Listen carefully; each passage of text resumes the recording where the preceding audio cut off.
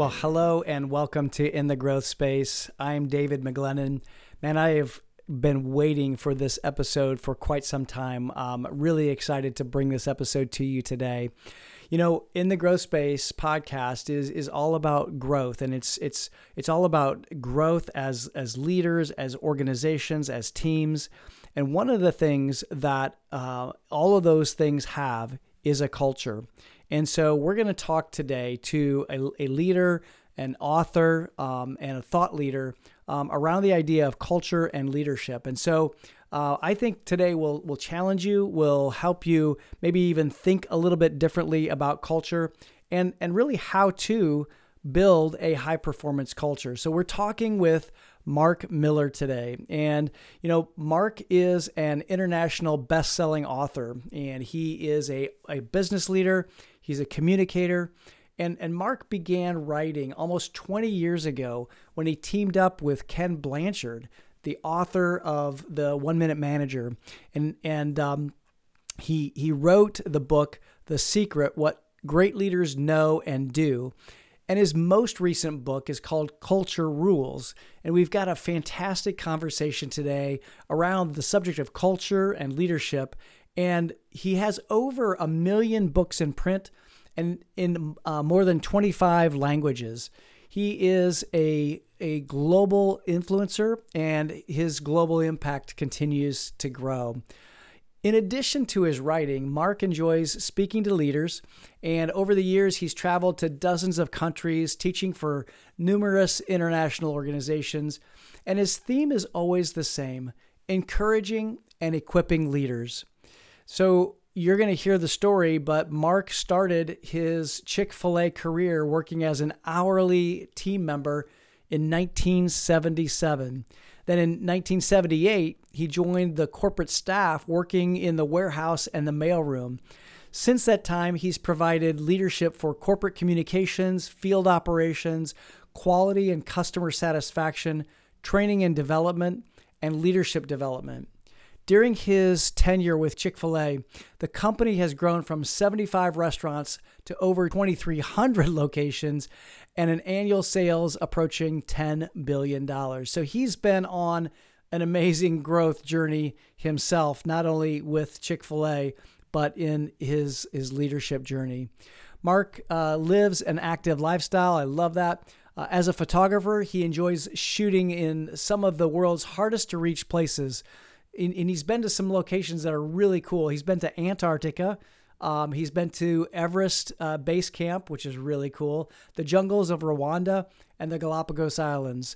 He's married to his wife, Donna, his high school sweetheart for over 35 years.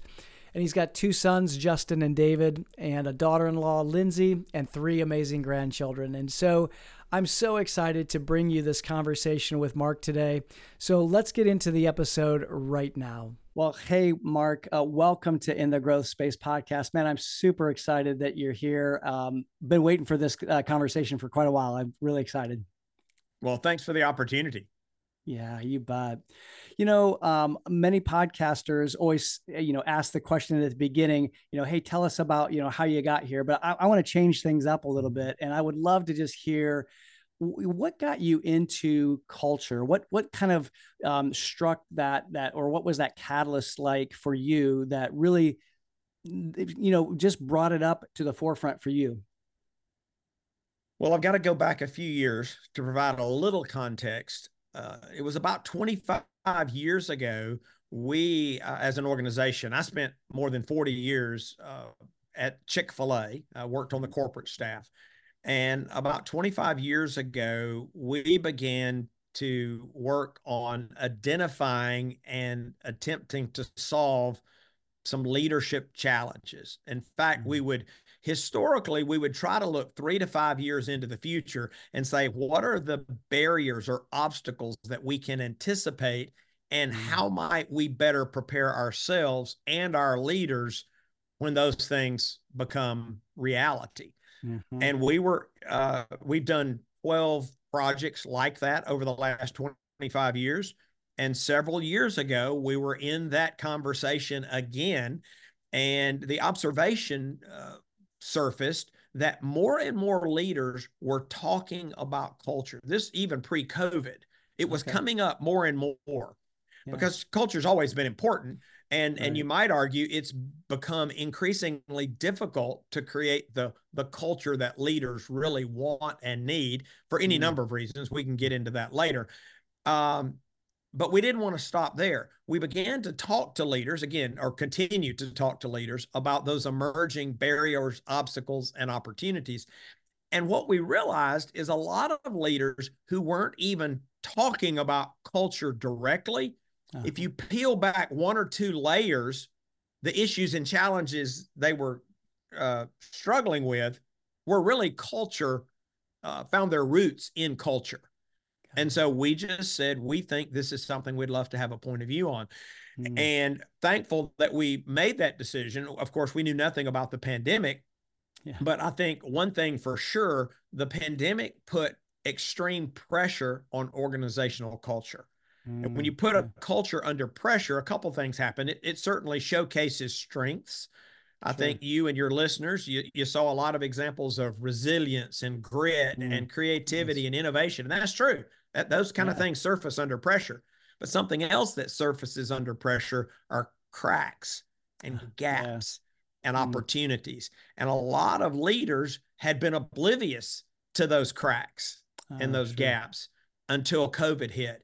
And so, coming out of the pandemic, I have had more leaders than I can count who have specific questions about how to strengthen their culture. And so, Mm. thankfully, we began this work several years ago. Yeah, I love that. And really one of the things that I noticed, and we even talked about off camera before we started rolling here, is that really culture is a leadership issue. And I'd love for you to speak into that for just a moment, because I think there's a lot of leaders who just they talk about culture and they think, oh yeah, culture, okay, I'm gonna assign that task to human resources, Mm-hmm. or people development. What do you say to that? And how would you address that? Well, when we began this work, we said we want to try to figure out what is universally true about the Mm, topic. And yeah. so, obviously, any number of ways you could have approached that. We chose to talk to leaders and frontline contributors around the world. And we Mm, ended up nice. interviewing or surveying over 6,000 folks from 10 countries in an Uh-huh. attempt to really say, what can we say with confidence about Mm-hmm. organizational culture? And to your point, um, over 70% of US leaders, 71 plus or minus percent, and just under that, about 70% of global leaders said that culture is the most powerful tool at their disposal to Mm. drive performance. Yeah, I wow. mean, so leaders, at least at an intuitive or intellectual level, we didn't tell them what, I mean, nothing Yeah. scored higher, by the way. I mean, they gave Wow. us a lot of answers, but 72%, 71% said culture, the most powerful tool at our disposal to drive performance. Now, I've been hanging around leaders my whole career, and I know Mm. most leaders care about performance. So Right. you would think that this would inform their actions. Mm-hmm. Well, the next question was the one that provided the insight, if you will, or maybe the catalyst for this work, is we asked those same leaders to rank their priorities. Yeah. Yeah. And Interesting. building and maintaining culture came in at number 12. Wow. Now, So there's a I don't know serious about mismatch. you. I don't know Yeah. about you. I'm not working on my 12th priority, right? On a Right. Right. good day, I work on a few of the top five. Yeah. And some days I don't Absolutely. even feel like I get to those. Right. And so, what leaders are telling us is this is critically important to performance, which is something I actually care about and am paid to do. Yeah. And yet, Absolutely. it's not even in my top 10 when I think about my priorities. And Yeah. so we went to work saying, how do we help leaders close this knowing doing gap? And Mm-hmm. that actually became the charge for our team. Well, and I love that, because one of the things I noticed in the book, is that at the end of each chapter, you give some real practical application steps, and I think that that's in my my understanding of culture, that's really where the rubber hits the road, and where a lot of leaders just don't know what to do. And so you've provided that in the book, which I think is Yeah. really amazing. Yeah. Well, thank you. And it's not let me say this. Yes, I agree with everything you just said, but it's not just in culture. Uh, Regardless of the domain, Mm-hmm. you behave your way to high performance. You don't Yeah. believe your way there, you behave your way there. And so at the end of the day, you got to do something, and Yeah. hopefully, preferably, you do the right things, but Right. you have to act. And so we Yeah. decided to try and make this book as actionable as possible. Yeah. And I'll tell you a quick story. We were a bit overwhelmed when, I mean, I just referenced some of the research, right? Talking to Yeah. over 6,000 folks. We did focus groups. We did hundreds of hours of desk research. Mm. There were 8 folks, as 8, 9, 10 folks on the research team. I had 3 Stanford professors helping me try and figure all this out. We had Wow. gobs of research, spent millions of dollars, several years. And we were, as a team, we were somewhat overwhelmed by it Mm. all. Wow. And we said, okay, all right, this is good. We think there's simplicity on the other side of complexity, but we've got to work through it. Yeah. And we were inspired by a story from the Navy SEALs. And I Mm. have to confess, we've spent a lot of time with SEALs over the years because they're pretty good at what they do. And Yeah. we've extracted a lot of lessons over time.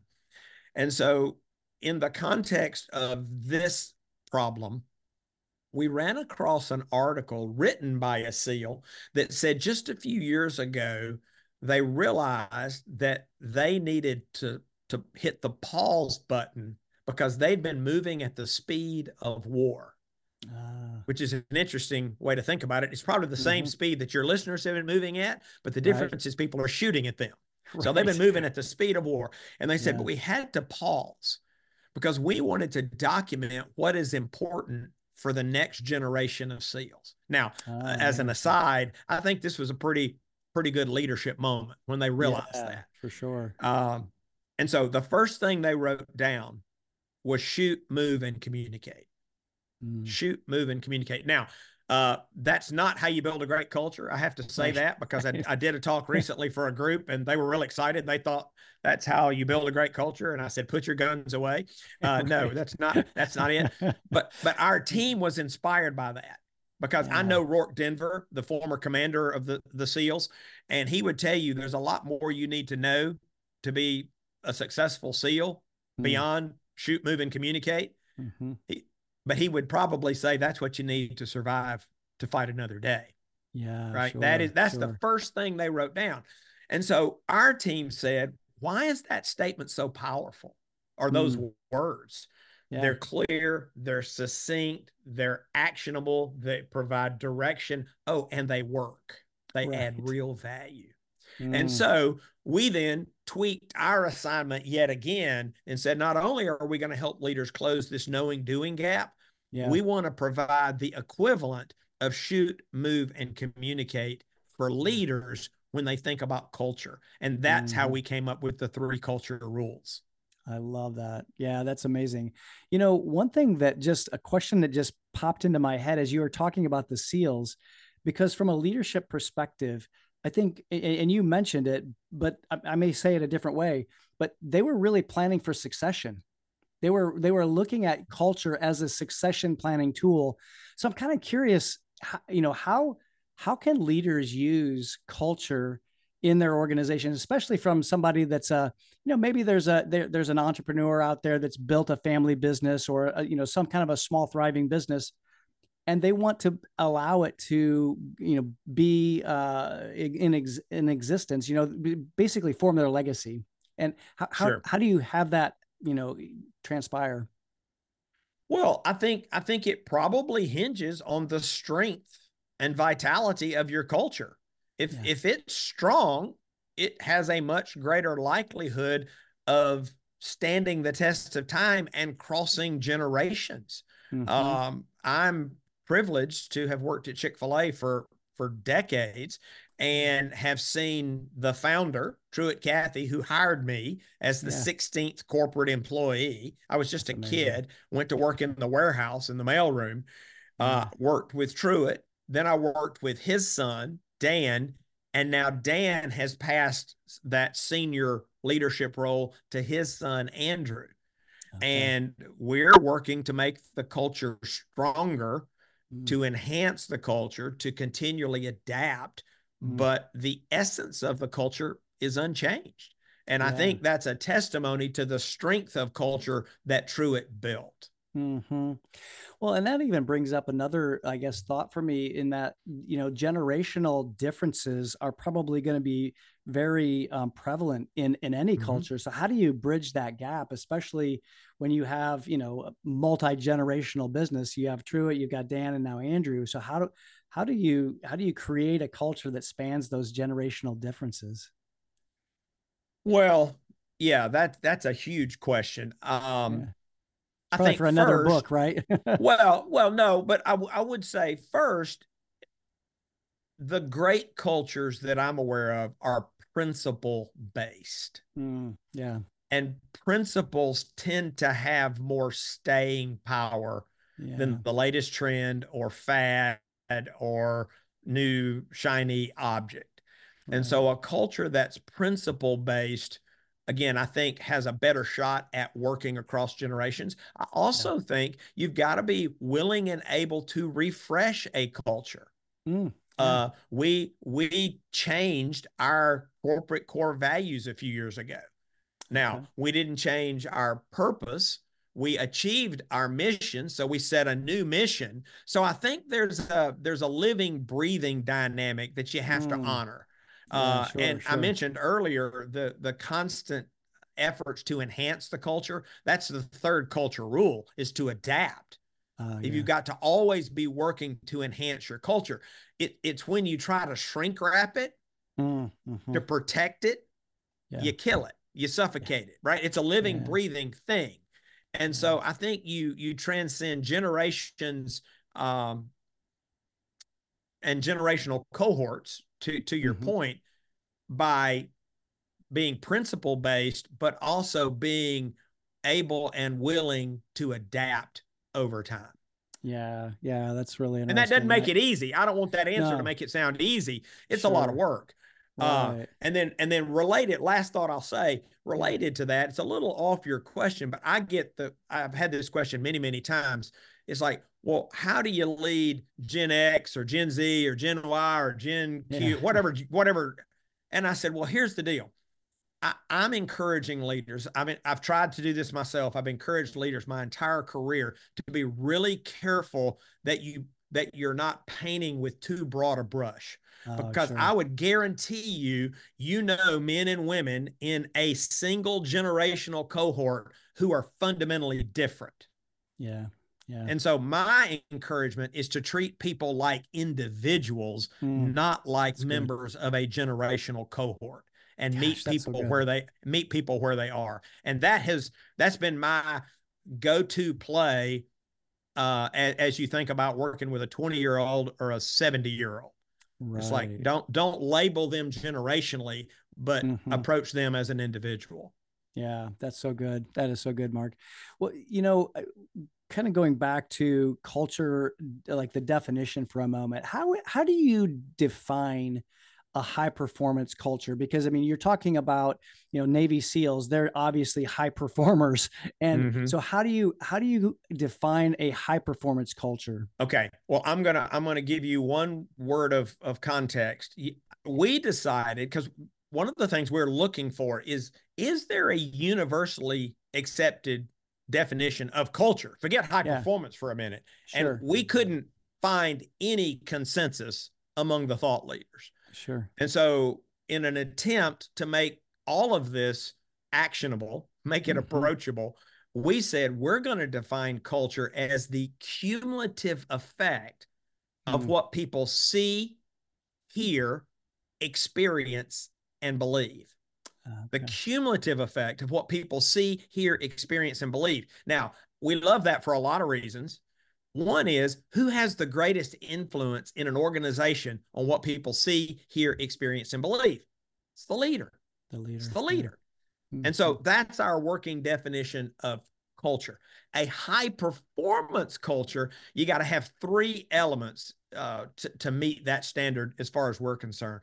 One is alignment. You've got to have the majority of people who are pursuing the same aspiration. And the Mm, more you have, the stronger the culture. So if you talk about a strong or weak culture, I would say it's how many people have bought into and are actively pursuing the aspiration. That's step one. mm-hmm, The second criteria is you've got to have high performance. mm-hmm. Because if you're a good performing organization, congratulations. The world is full of good organizations. Yeah. I would argue that those organizations at best have a good culture. A Mm. high performance culture is one in which performance, high levels of performance, is sustained over time. Yeah. And then the third criteria is you have to be always working to improve the culture. Because if you're a high performance culture by those first two standards and you're not working to enhance it, you'll not be able to sustain that level of performance. Yeah. So those are So the three criteria. it's really looking for continual improvement and Yes. continually. Yeah. Yeah. Yeah. Yeah. Absolutely. I mean, you don't want a moment of greatness or a flash of brilliance. You Right. want to be a perennial high performer. Right. Right. You want to be one of those elite organizations that wins year after year after year after year after year. So that's Yeah. impossible without that enhancement component. Yeah.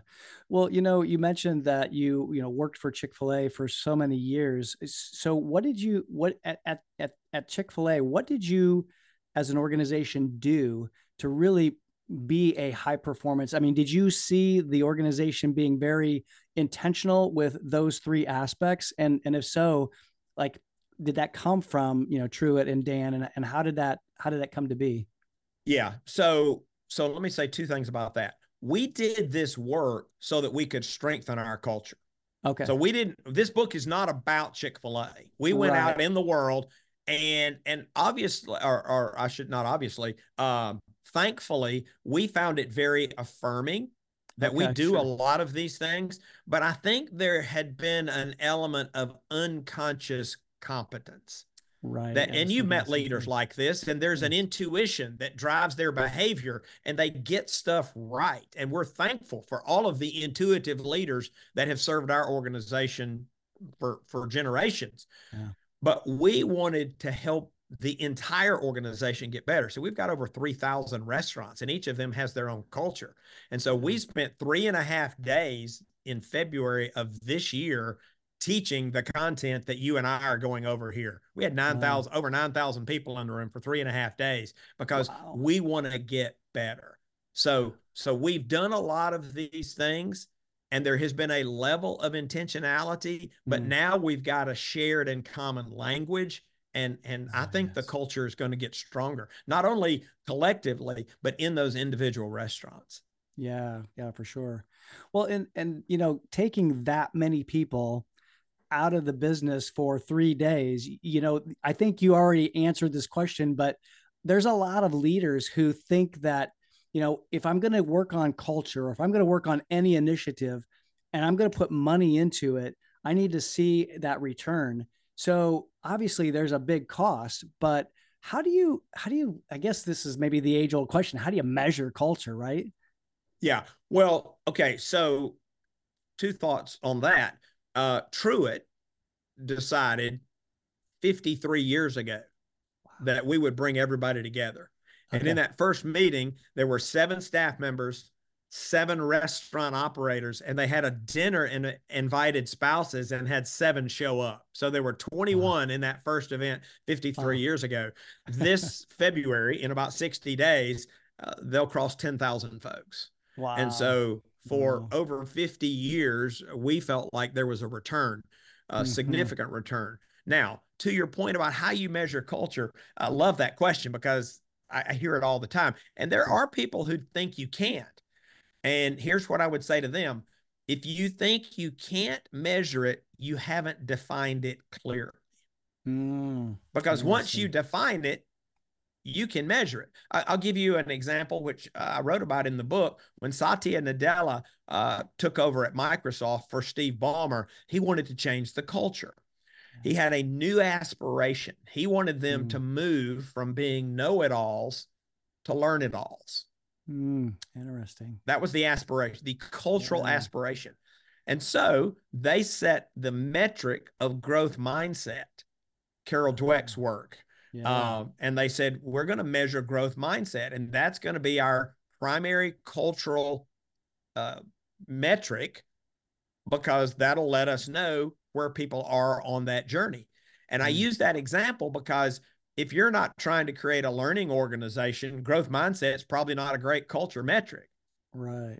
But if Right. that's what you're trying to create, it's a perfect culture metric. Yeah. And so go back and figure out, what is it you're trying to accomplish? What is the aspiration? Again, that's rule number one, is aspire. Share your hopes and dreams for your culture. Once you've got that, there are a lot of smart people around you that can figure out how to measure it. Yeah, yeah, for sure. Well, and I think that there, so measuring your culture and actually amplifying it is you have to also, as a leader, be willing to listen to your people. And you talk about this in the book. I think you call it intentional listening. So talk a little bit about that, because I think that as leaders, we think that we're supposed to, just tell everything about our culture and tell all the time. But there really is an aspect of culture that's really about listening. Yeah. Well, we talk about that under the third rule, which is adapt, because I would Right. argue that to adapt well, you must listen well. You sometimes you'll know where you need to work, and that's great, and Yeah. go to work. But sometimes you won't know where you need to go to work. Yeah. We've done a couple of global surveys of leaders in the last 5 years, and in both cases, we found about a 40-point spread between what leaders think and what the front line thinks on Interesting. various topics. Sure. So I'm thinking somebody's out of touch, Right. and maybe truth is in the middle. But I Yeah. don't assume that the masses are wrong when they say this is not a great place to work. To them, it's not a great place to work. Right. Um, so so we think listening well is always a precursor to adapting well, because that helps you know what you need to work on to strengthen your culture. Right, right. And I know we've been talking about senior leaders a lot, but what if you're not a senior leader? What if you're someone, maybe you're a middle manager, Mm-hmm. maybe you're a frontline contributor. How do you affect culture where you're at? And I guess, yeah, let's just go with that. Okay. Well, the we talked about the first rule, which is Yeah, to aspire, to share your hopes and dreams for your culture. You yeah, would assume that a senior leader has done that. If they right. haven't, I would encourage that mid-level leader to share their hopes and dreams for the the micro culture that they're trying to create. Yeah, But the way yeah. you activate that is the second rule, which is to amplify. You've got to always be looking for ways to reinforce the Mm, aspiration. And you can do that at any level, because yeah. ultimately what you're trying to do is to enroll everyone to work together to make the aspiration a reality. Mm, And leaders may drive that process, but leaders alone can't create a culture. The only yeah. way you create a culture is when the people at the front lines actually say, we're going to work to make this true, right? That's why it's aspirational, because it's Right. a future vision for the organization. And Yeah. so this process of amplification is what leaders at all levels need to be engaged in. And I'm keeping our eye on the clock here, but let me give you just a couple of quick examples. Yeah. Love it. One, and I think it's perhaps the most powerful, is role modeling. Yeah. It's role modeling. People always watch the leader, whether we want them to or not. And Yeah. so if you're Sure. talking about something as being important, people are watching us as leaders to see if our actions align with our words. Now, Mm-hmm. if they don't, we do a lot of harm to our credibility, people's Mm-hmm. confidence, their willingness to follow. But we also do harm to the aspiration, because people are not going to pursue something they don't think their leader believes in. or Right. something their leader is willing to pursue. And Mm-hmm. so people always watch the leader. And so I'm telling folks, whatever that aspiration is, you need to act like it's true or that you are, in fact, pursuing it as well. And at some point, if you amplify well, there are any number of strategies and tactics, people will begin to say, huh, I think they're serious. Mm-hmm. I Yeah. think we're really going to do this. I think I better get on board. And that's how you begin to enroll others to join you. It's in this process of amplification. You're going to get very few of them when you just share the aspiration, the Mm-hmm. vision, or the values, or the mission. I mean, you'll have a few that'll say, "Yeah, I'd like to be part of that." Everybody, the vast majority of people are in the wait and see category. And Sure. one of the things they're waiting to see is how you, as the leader, live Yeah. out this aspiration. So The that's one. aspiration. Another is storytelling. Mm. Are you making heroes of the people who are helping you pursue the aspiration? Yeah, I love that. Um, yeah, it's and when you do, you'll get more of those behaviors. I Right. was a few years ago, we were studying execution, and we found ourselves with the football coaches over at Clemson University. Now, I know they've had a couple of hard seasons, but you look at the last decade, they're pretty good at execution. And so we went Yep. over there to study execution. And one of the things we learned, one of their key strategies to create a culture of execution was storytelling. And they Mm. said every time Interesting. they meet, they tell a story of somebody who's helping them pursue their aspiration. And I Mm-hmm. said, well, that sounds hard. And he said, well, which part? And I said, well, you guys meet a lot. And they said, we meet a lot more than you think we meet. And I said, do you have enough stories? He said, we got 152 players who are every day, plus our coaching staff, every day, they're trying to help us uh, achieve our aspiration. So Yeah. we got plenty of stories. The Mm. trick is, which ones do you tell? And they Yeah. said, and the more we tell those stories, the more people demonstrate those behaviors. Mm. Yeah. Isn't it? It's crazy That's that, interesting. that Yeah. it's human nature. Yeah. Um, I think it was Plato that said, "What is honored in a country is cultivated there." You Mm. start honoring people through storytelling, and more Yeah. people want to be honored in that same fashion.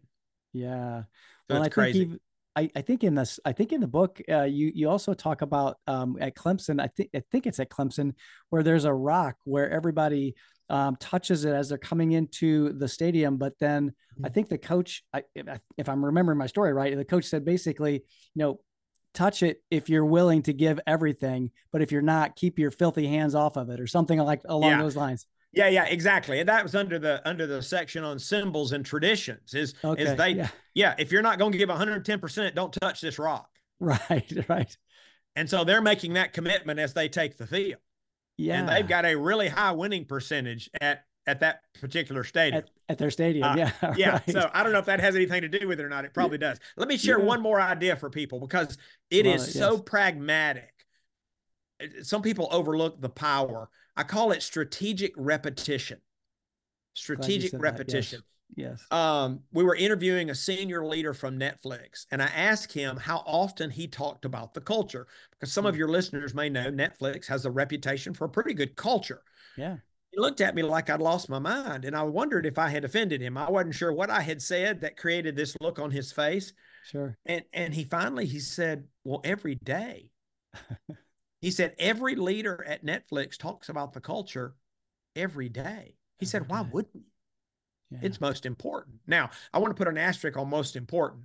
Um, Culture's never the goal. Culture is an enabler. Oh, yeah. Performance is the goal, but leaders around the world know the most powerful driver of performance is culture. This Culture. Netflix guy knew that, and supposedly all of their leaders understand. He said it's most Mm. important. He said, why wouldn't you talk about it every day? Yeah. And Yeah. then just to raise the bar a little further, because I'm looking myself in the mirror after that meeting going, how strategic, how thoughtful, how intentional am I talking Mm-hmm. about our culture? Then I encountered another leader who's a CEO of an organization serving more than 100 countries. So I've never been a CEO, but any CEO leading is a big job, and then you think leading in 100 countries, it's a big job. It's even a bigger job. Yeah. And he thought this idea of talking about culture once a day was kind of lame. And I said, really? He said, yeah. He said, I talk about it in every meeting. And I can only Oh, wow. imagine how many meetings this guy's in. And I Yeah. said, how does that work? He said, well, I'm always listening. Is the person leading the meeting connecting what we're doing back to our aspiration? Mm. He said, if we get to the end of the meeting and they've not connected the dots, I connect the dots. And I'm processing that. And he said, oh, and by the way, if we get to the end of the meeting and what we just talked about is not going to help us move toward our aspiration, I asked the entire assembled group, why were we talking about this? Mm. Yeah, that's so good. So, Because, strategic yeah, repetition is another way that leaders at all levels can be champions of the culture. And you need a lot of culture champions to get this out ultimately to the masses. for sure. Well, and I think too, about any human behavior change, if we're gonna instill human behavior as our culture, we have to, if you think about it, you have to repeat over and over and over again. I had a bunch of kids, and so I remember, having to tell them over and over and over again, go brush your Yeah. teeth, go. Yeah. And so I think that strategic repetition is so Yeah. powerful when it comes to Yeah. culture. So here's the deal. The bottom line, it's kind of a subtext for everything we've talked about, Yeah. is leaders animate culture Yeah. or not, right? Yeah. Culture by design or culture by default. You're going to have a culture. Right. Every organization has one. Is it what you want as a leader? And is it helping you pursue sustained levels of elite performance? If Mm-hmm. not, what are you going to do about it? Right? Right. How can you change your culture to move toward that aspiration? And Yeah. it's within our power as leaders to do this, but just Right. many are not working on it. Well, and I think one of the other things that you talk about in the book towards the end of the book is really the power of exiting someone who is not a good cultural fit or who is, a toxin for the culture.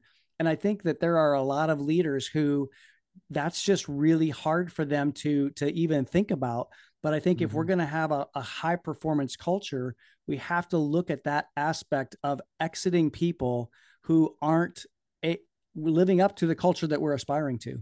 I think you're absolutely correct. This whole idea of toxins, uh, when you think about the third rule, to Yeah. adapt, Yeah. you're always working to enhance the culture. The first priority is to identify and eradicate toxins. A toxin is any pattern of unhealthy or unproductive behavior. And so sometimes those patterns emerge in a person. And you, again, I would always say to err on the side of grace when you're dealing with people, but at some point you don't want a person to sink the ship Right. or to sink Right. the team. And I've Yeah. actually had to remove people from teams before because their behavior was toxic.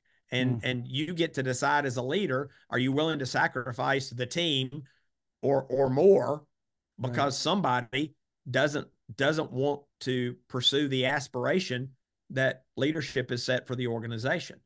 And so, yeah, sometimes a person has got to go. But there are other toxins, complacency, lack of or loss of procedural discipline, Yeah. mistrust, whiplash, where leaders keep changing priorities. That's a toxin. People don't know what Yeah, to sure. do and they just Yeah. become paralyzed. So I think you've got to be on guard for any of these patterns. Sometimes, as you said, they'll become manifest in an individual, and then you've got to make some hard decisions. Yeah, right, right. Well, Mark, I think that your work here in culture is so powerful, and I've read a lot of culture books, and this is you're just the best. It really is Thank amazing. you. I really Thank you. appreciated it. I appreciated how practical it was. You brought in the research, yes, but then you brought in the practicality for leaders to be able to actually do something with their culture and really create that high performance culture. So I'm curious if there's anything that we've left out here. What have we missed that you would love to be able just to share with our leaders and our listeners listening today? I would encourage leaders not to think about culture as something extra or extracurricular. Mm. Like as you go, um, there's a story. I don't remember if it actually made it in the book or not. I was interviewing a CEO of a 100+ year old organization, a lot of employees, great organization, and he was proudly sharing with me the fact that they had just refreshed their vision and values, and he was trying to maintain the relevance and vitality of this century old organization. And I will Mm. just tell you, the work they had done was fantastic. Mm. When he shared it with me, I wanted to go to work for the guy. I mean, it's like, this is the kind of who wouldn't want to work at this kind of organization? So they had done a Yeah. lot of really good work. It had been an arduous journey. He Mm. shared all of that. And so I was happy for him. And as we got to the end of our time, he said, I'm going to need to leave just a couple minutes early. And I said, well, you've been very generous with your time. You leave when you need to leave. And he went on to volunteer that he was going to speak to a group of new employees and that he made it his practice to be part of the orientation for all new staff. And I'm thinking, fantastic. How many Yeah. CEOs are doing that? Right. I think it's Right. a really good way to help indoctrinate people. And Mm-hmm. I casually said, well, I'm assuming you'll share with them what you just shared with me. And he said, the thought never crossed my mind. Really? I wanted to whack him upside the head. No kidding. I'm surprised. Yeah. Oh, wow. Leaders, it's going to require some intentionality, but I Mm. don't know that it requires a lot different. When you talk Yeah. to new employees, when you talk to existing employees, when you do performance reviews, when you talk to vendors, when you talk to customers, Yeah. you ought to be talking about who you're trying to become as Mm-hmm. an organization. And Mm. and so I just would encourage leaders as they go, Mm. don't forget you are the primary champion of the culture. You can't do it alone, but you can't delegate it either. People Mm. always watch the leader. Oh, I love that. Yeah, it's so true. So true. Mark, thank you so much for this great wisdom. Thank you for just sharing your depth of knowledge and breadth on not only just culture but leadership, because I think they really truly are, as you just eloquently stated, they are really one and the same. And so I really, Yeah. really appreciate that. So thanks Well, for it's being been here great to today. be with you. Let me offer two things. Yes. If folks want to get in touch with me, my cell number is 678-612-8441. Be happy to engage in a conversation. And we do Awesome. have a website. It's leadeveryday.com. Awesome. And if I can serve any of you, please let me know. Thank you so much. We will make sure that the number and also the website are in the show notes. If you didn't catch Great. that, yeah, we'll make sure it's there. So, Mark, thank you again. Appreciate your time today. It's my pleasure.